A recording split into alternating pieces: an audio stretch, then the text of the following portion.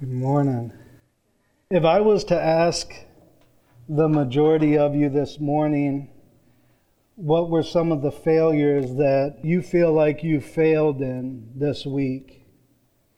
Instantly, your mind starts searching or is very aware of what you're not or what you've done. It automatically goes to that. Well, if you could recount the incidents for me where you feel like you fell short, you would be able to. And when you did, you know the same emotion that happened after your failure happened, you would experience in the moment that you reiterated it to me. It would be there. Why? Because thoughts carry emotions. Now, if I was to take that same thought, or if you were to take that same thought, and you were to ask the Father, what about this that happened earlier in the week? What about my failure? Do you think that God would allow you to remind Him of something you're not? Or do you believe in that moment God would tell you everything that's right with you? That He would not even allow you to belittle yourself in His presence.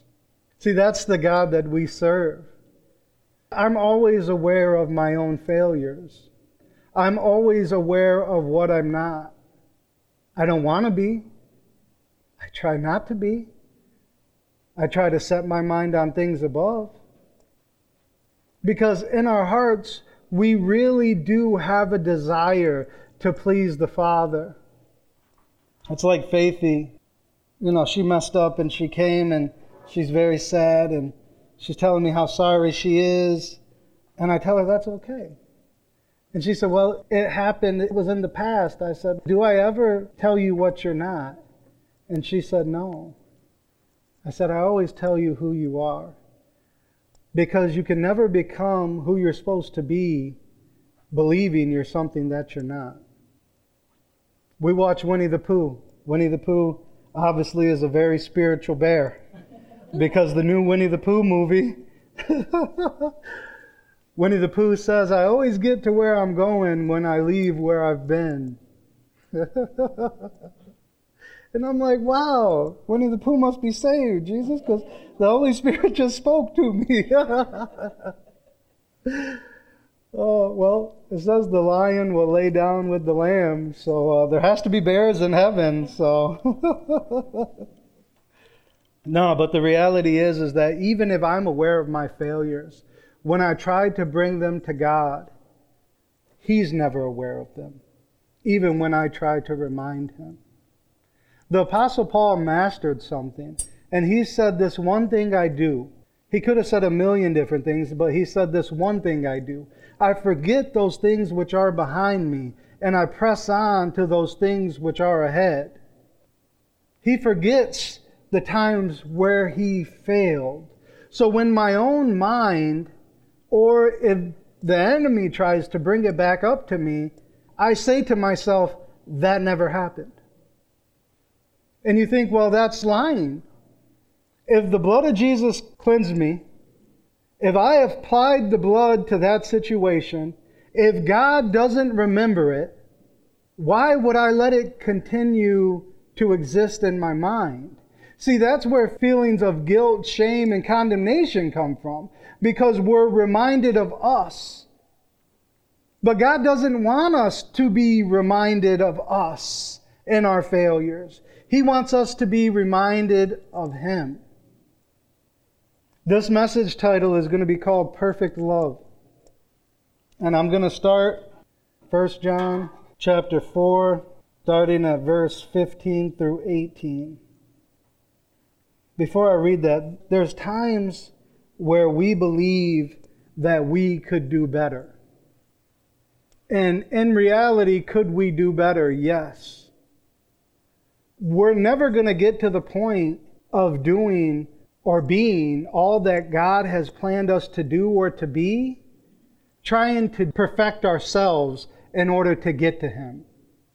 We're perfected in Him. That's why in the book of John, the Gospel, chapter 15, Jesus said that I am the vine and you are the branches. Whoever remains in me will produce fruit, and his fruit shall remain. And he said, for apart from me, you can do nothing. And sometimes we let the feelings of things that we felt like we did apart from Jesus dictate whether we're going to bear fruit or not because of Jesus. But he said, apart from me, you can do nothing. Apart from me, you can do nothing. All right, verse 15, 1 John chapter 4. All right, I'm going to start at 13. By this we know that we abide in him, and he in us, because he has given us of his Spirit. And we have seen and testify that the Father has sent his Son to be the Savior of the world. Whoever confesses that Jesus is the Son of God, God abides in him and he in God. So we have come to know and to believe the love that God has for us. God is love, and whoever abides in love abides in God, and God abides in him. By this is love perfected with us, so that we may have confidence for the day of judgment. Because as he is, so are we in this world. It just said that God is love. And then it says, as he is, so are we in this world. If God is love and we've become extensions of who God is, then we become love. And then listen to what it says. There is no fear in love, but perfect love casts out fear. For fear has to do with punishment, and whoever fears has not been perfected in love. It says perfect love casts out fear. If I was to go and to ask each one of you to give me a definition of perfect love, how would you describe perfect love? Because in order for something to be perfect, there can't be any flaw in it. If you look it up in the Webster, it actually says flawless, without fault. Perfect love. A perfect game means that you didn't miss one basket, that you had the perfect game, that every single time you shot the ball, threw the ball, or hit the ball, you made contact or you scored. It's a perfect game. That means that nothing can be flawed in it. There can't be one error, one miss. If what we did could affect God's love for us, then it could no longer be perfect. It would have to be flawed. If we were able to take away from God's love for us, it couldn't be called perfect. Because the moment something is taken away from perfection, it's no longer perfect. If you add to something that is already perfect, it's no longer perfect. Perfect means complete. If something is already completed and you add to it, now it's overdone. It's no longer perfect. In our minds, sometimes we believe that God is angry with us because of something we did, or we feel less than perfect. But perfect love casts out fear, because fear has to do with punishment. When I mess up, I used to believe that God was going to punish me because of something I did. But perfected love casts out fear because fear has to do with punishment. God's not into punishing us. That's why it says, do not despise the correction of the Lord. God corrects us with words. He doesn't correct us with something bad happening to one of our family members, or our cars breaking down, or having less than enough money to get through the month. God doesn't use those things to correct us. He never has and he never will. If he did, then there would be a fear of punishment and we couldn't be perfect in love. Because until our hearts are established in grace, that he loved me when I was at my worst state, that there was nothing I could give to God, there wasn't one thing I could do for him. When Jesus came into the world, the scripture says that while we were yet sinners, God sent Jesus to die for us. While we were yet sinners, God commended his love towards us in this, that while we were yet sinners, without strength, in due time, Christ came to die. And then it says for the kind of people he came to die for the ungodly. I was ungodly. Bless God, I qualified. To qualify for the love of God. All humanity qualifies. But what sets us apart as Christians is that God's love isn't only towards us, now it's in us. I no longer fear punishment. When something happens, I don't look to see what I've done. I automatically know that when something bad happens, it's not God. And if you're not established in love, you will always point to yourself when something bad happens. And when something good happens, guess what you do? You point to yourself. You must have been doing something right. None of it's focused on Jesus. Because in Him we live, we move, and we have our being. In Him. That I'm not a victim to circumstances. I'm not. When people make bad decisions around me, I don't have to become that.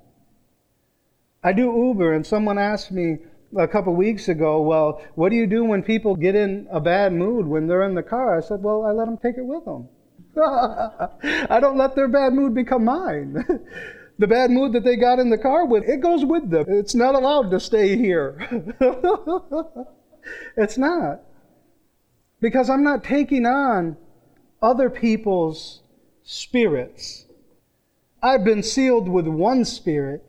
Because of His Spirit, because of Jesus, because we know that we're children of God, because the Scripture just said He has given us of His Spirit, because I have that Spirit, I'm not subject to other spirits. I can actually pick the fruit that comes from the Holy Spirit because He's waiting to produce it in my life. And like I said at my cousin's church, I said, we fear weakness as Christians. We fear of us failing, of us falling. We're afraid of this, but what if in our failures or in our frailty or in our weakness, Jesus was just waiting to put His strength on us? Would you fear weakness? No. Would you be worried of falling? No. Because in my weakness, Christ's strength is made perfect. When I'm weak, then I'm strong. Because the things that I couldn't do by myself, apart from me, you can do nothing. I find that I'm no longer apart from Him, and now all things have become possible to me. See, in God's mind, He dreamed of the day where He would marry you, where He would make a covenant with you like a man does with a wife, where He would be able to bring His children that rebelled against Him, where He would be able to make the payment through the blood of His own Son so that many sons and daughters could be brought unto Him. He yearned, He dreamed, He imagined what it would be like on that day. And that's why I've heard it said, and I believe it, the reason why the curtain in the temple was torn from the top to the bottom instead of the bottom of the top is because God is the only one who could tear the curtain from the top to the bottom. And it's like God couldn't wait. As soon as Jesus paid the debt for sin and reconciled humanity, God broke forth. It was a violent shaking, you understand. The Bible says the earth shook because God, who had been kicked out, had now come back to His children. This is perfect love. See, there's nothing that these girls could do that could take away my love for them. Why?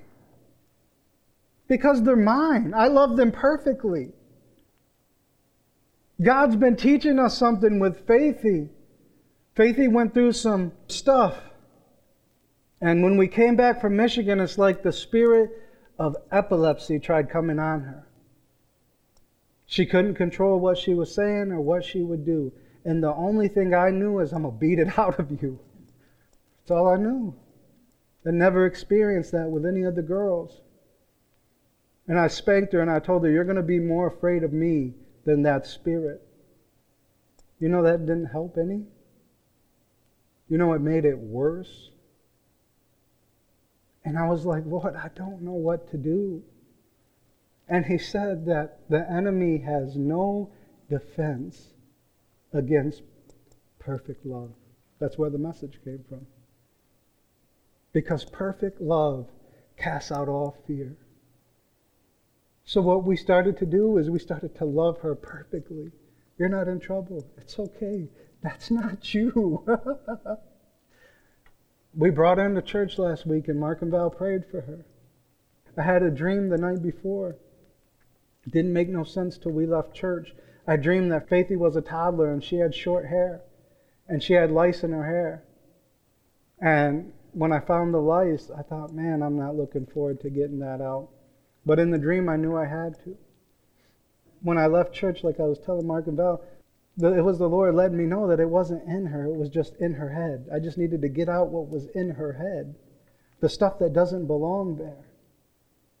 Well, that's each one of us. When we allow thoughts of inadequacy, not being sufficient, we've never been sufficient. From the day I came to Christ till now, I still don't find value just in myself. I'm not self-worthy. I'm worthy because the blood of Jesus. It's that blood that actually made me worthy, that I'm clean in the eyes of my Father. And if it wasn't for the Holy Spirit giving us wisdom on how to parent, on how to live life, how to operate in a marriage, I would be lost. I would be.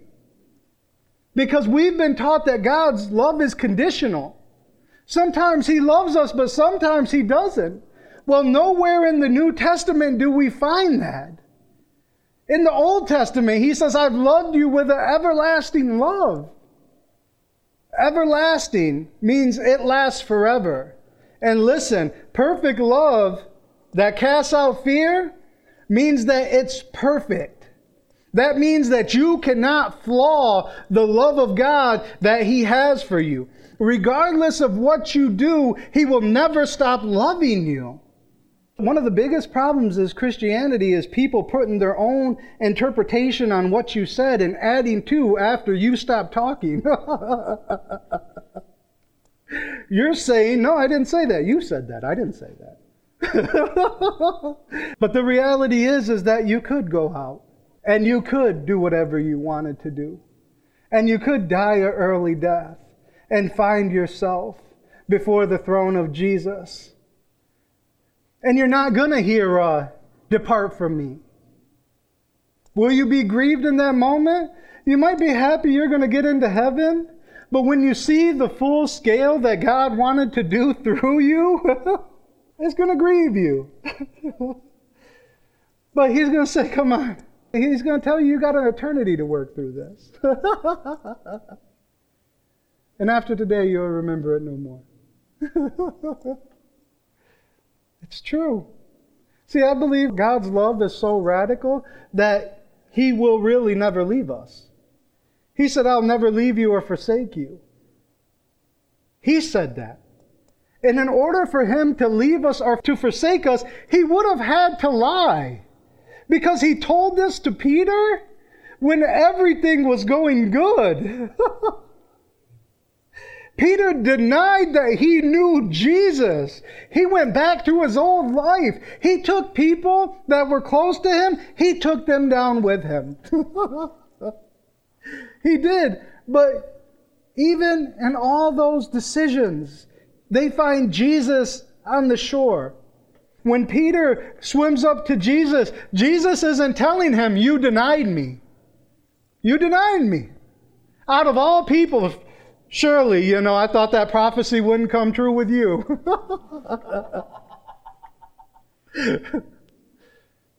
He didn't even mention it.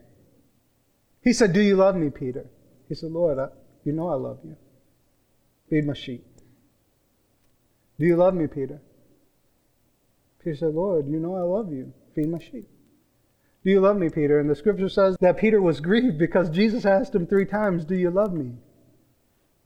He said, then feed my lambs. Peter had always trusted and his love for Jesus. But it wasn't his love for Jesus that brought Jesus back to Peter. It was Jesus' love for Peter that propelled Peter into the man that he would become despite what he had done. Because in the presence of Jesus, Peter wasn't what he did. He wasn't what he did. Because apart from me, you can do nothing. I hate the idea of partial love. That's what it would be. It'd be partial love. If God was willing to invest his whole self into who we are, when we hadn't did one good work for him, if he was willing to give us the Holy Spirit just by asking him, that's what it says in the book of Matthew. It says that if you being evil know how to give good gifts to your children, how much more will your heavenly Father give the Spirit to those who ask? Do you understand the Holy Spirit is the greatest gift that you could ever receive? He's the greatest gift. But we were given him freely in our worst state. We were given the Holy Spirit freely. We couldn't earn him. We didn't deserve him. It's this great love because God loves us perfectly. He loves us perfectly. And he always will. Ephesians chapter 3, verses 14 through 19. I'm going to do you guys wrong. So it says, for this reason I bow my knees. If you want to find out the reason why Paul's bowing his knee, you got to go read it because I don't have time. Okay. For this reason I bow my knees before the Father, from whom every family in heaven and earth is named, that according to the riches of his glory he may grant you to be strengthened with power through his Spirit in your inner being, so that Christ may dwell in your hearts through faith, that you being rooted and grounded in love may have strength to comprehend with all the saints what is the breadth and the length and the height and the depth, and to know the love of Christ that surpasses knowledge, that you may be filled with all the fullness of God. To know the love of Christ which surpasses knowledge. Have you ever asked yourself, God, how is it that you can love me? You're in your mind. You're not in the Word. Because the Word says that his love supersedes your natural understanding, that you really do have to believe it by faith. God, you love me enough to die for me before I ever loved you. When people would tell me about Jesus, and I would say, if you're going to talk about Jesus, I'm just going to leave. I'm not into Jesus. I wasn't into Jesus. My mom, I would go over there and she got saved and it was Jesus, Jesus, Jesus. And I told her more than once, if you're going to keep telling me about Jesus, I'm going to leave. Like, I didn't come over here to hear about Jesus. I don't care about Jesus. I didn't care about Jesus. I cared about Steve a lot, though. I did. You know, when I didn't care about Jesus and I just cared about Steve, thank God that Jesus cared enough about me that he never stopped sending laborers among my path, that someone would plant the seed and I would try my best to get it out of there. Somebody else would come and water it and throw more dirt on it. Why? Because the love of God compels us, that God will never stop fighting for us. Don't you love the idea to think that in your worst times, in your most weak times, that God is arrayed in war against the things that oppose you? You have somebody that goes before you that is fighting your battles, that he is able to keep you from falling. It says that he's able to save them to the uttermost who come to him. Why? Because he's willing to fight for us. He was willing to die for us. Trust me, he's willing to fight for us. And when things in our life try to consume us, God is arrayed in war against those things because it's the day of vengeance upon the enemies of the Lord. And you were never an enemy to God. Sin was an enemy. He killed sin in the body of Jesus. Jesus killed that enemy, and he conquered hell, death, and the grave. And the scripture says that he took the keys of hell and death away from the devil. And then we know that in Luke chapter 18, he says, behold, I give you the keys to the kingdom of heaven. Whatever you bind on earth will be bound in heaven. Whatever you loose on earth will be loosed in heaven. It's saying whatever is already bound in heaven, you have the ability to bind it on earth. Because the key that God gave us is His Son. And His Son is the picture of love. And it's perfect in origin and nature. And there's nothing that you can do that will take away or disqualify you from that love. Because you were never qualified when it was shed. Why do you think as being born again you can somehow earn more of the love of God, more of the favor of God, or more of the grace of God? You can't. They were all given at Calvary. Amen. You weren't even born yet. It was given way before you were ever born. You stepped into it, and now you become a recipient of what was already done. Amen. And you find yourself in the plans and the life of God. Because He predestined us in Christ. All right. I'm going to do you guys the same way again. I'm going to start with a therefore. So, if you want to see what it's there for, you got to go see what it's there for. I don't have the time. Praise God. Amen. But Faithy's doing a lot better. You know. Yeah. It's like over the days, after church on Sunday, it's just slowly lost its grip. Doing better. Every time she messes up, remind her that's not you. That's not who you are. You're made in the likeness and image of God. And I was telling her, we have thoughts that come into our head. I said, the reason why you feel bad for saying something or doing something is because it's not in your heart. We know that we're children of God because He's given us His Spirit. When I was in the world, before I had the Spirit of God, I never felt bad about anything bad I ever did. I woke up thinking about it the next morning. How can I do this again? It's the testimony that we're children of God. That God bears witness with our spirits. Because something says this is wrong and I don't want to do this. But in Faithy's case, literally she couldn't help it. She couldn't. And like I was telling Mark and Val, if you'd have seen it, you'd have knew it was just so demonic. But it's the importance that we don't have demons in us. They're thoughts that come to our head. Amen. We got to retrain or reprogram our mind according to the Word of God. It has to be renewed according to who we really are. Because sometimes, like I was telling her, you didn't do anything wrong because you have a thought, because it's not in your heart. Do you understand that Jesus was tempted in every way like we are, yet He was without sin? He was without sin, but He was tempted in every way, just like we are. The temptation isn't sin. See, when thoughts, ideas, or words come to you, they make you feel dirty. And they make you feel like this is my thought. But what if it wasn't your thought because your spirit's born again and you don't think like that? So if it's not coming from your spirit, and you know God doesn't think like that, it's not coming from His Spirit, there's only one other source that it can come from, and it's demonic. And it's trying to make you feel dirty. That's why it's even trying to come into your mind, because it's trying to take our confidence away, because if our hearts condemn us.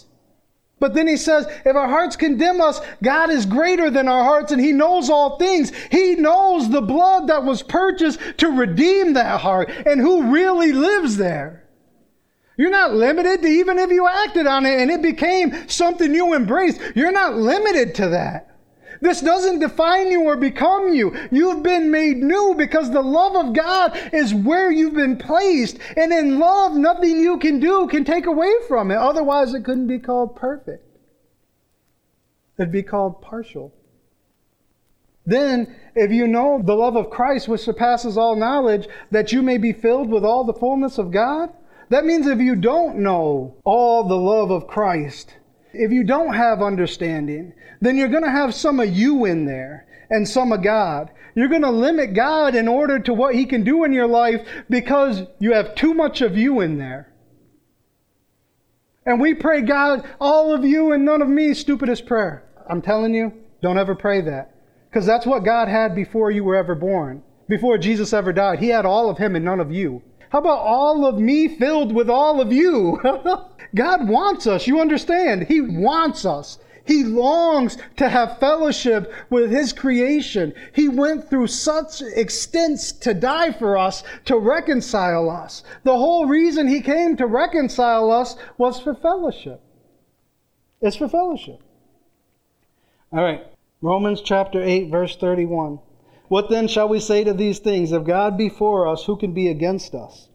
Do you know that if God be for us, who can be against us? If you put yourself in the category of trying to be against yourself, you will never allow yourself to be against yourself. You will never allow yourself to be against yourself because God is always for me. If God is always for me and He's never against me, then why would I have to fear? Even in my worst mistakes, He's for me. Even if I messed up and blew it big, He's for me. Even if I yielded to something I shouldn't have yielded to, He's for me. Why? Because He loves me. What then shall we say to these things? If God be for us, who can be against us?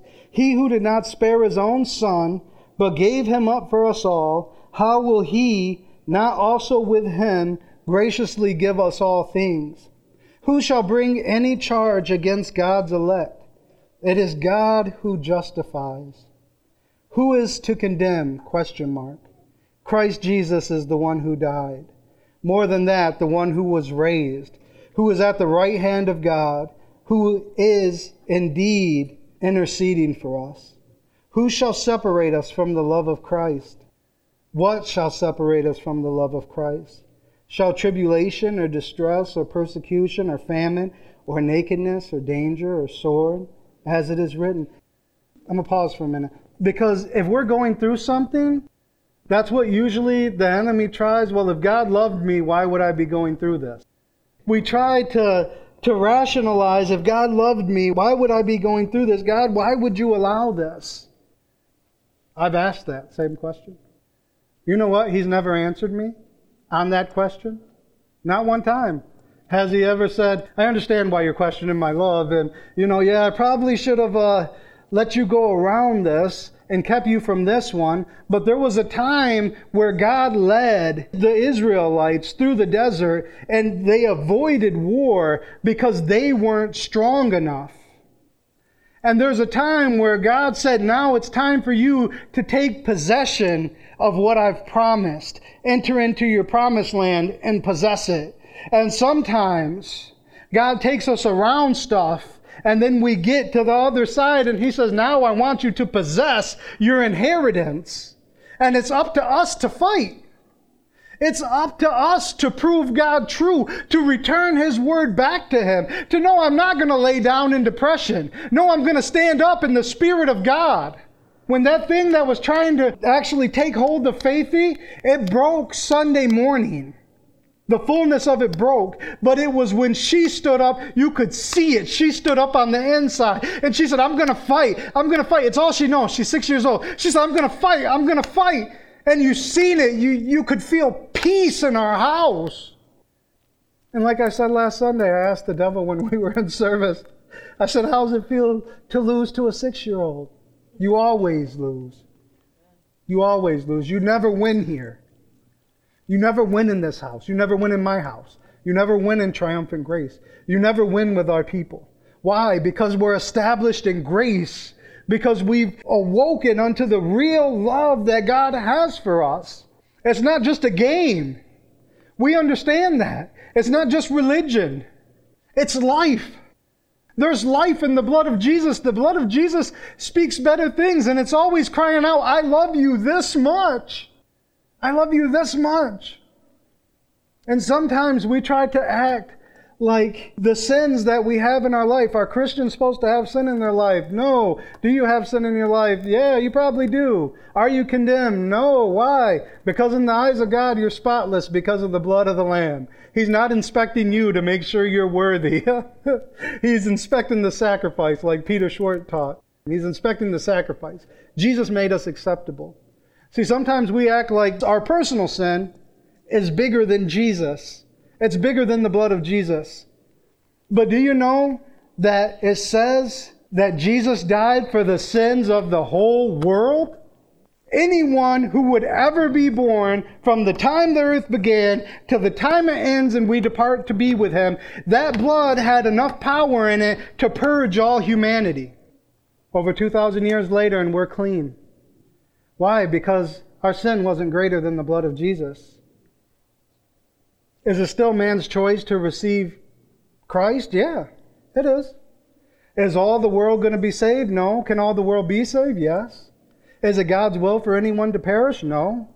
He wants to save everybody. You're talking about Adolf Hitler. You're talking about the people who have done the most horrible acts. God wanted to save them. And the payment was already paid to purchase them from their sin, to redeem them from their sin. Adolf Hitler, yeah, if he would have accepted Jesus after massacring millions of Jews, God would have accepted him into glory. Why? Because he was living a lie of someone that he was never created to be. He believed the wrong spirit, but God wants to give us a new spirit. It's not like the old man, it's new, it's after his image. Amen. God's never mad at us. He loves us with a perfect love, and there's nothing that we can do to take away or diminish that love. Nothing. Like you're innocent in the eyes of your Father. See, that's why the curse causeless shall not come, it says. Because if somebody is praying that the Lord would do something to you or, show you how wrong you are, he doesn't answer prayers like that. Usually what happens when people pray against you, more of God's favor comes on you. Amen. We can't be cursed. We can't. God's love can't be diminished. He loves us perfectly. It's perfect love that casts out fear. Because fear has to do with punishment. God doesn't want to punish us. And like I said, when He corrects us, it's with words. It's not inflicting torment upon us in order to bring us to repentance. Repentance is of the heart. If God chastises you in the flesh, is it going to help your heart? No. But if He leads you in the Spirit, if He corrects you in the Spirit with the Word, same thing. All I knew was we're going to beat this thing out of you. I didn't beat her. I did whip her though. And God said that the enemy has no defense or offense for perfect love. There's nothing he can do. It was that one little shift where I thought I could influence it from the flesh.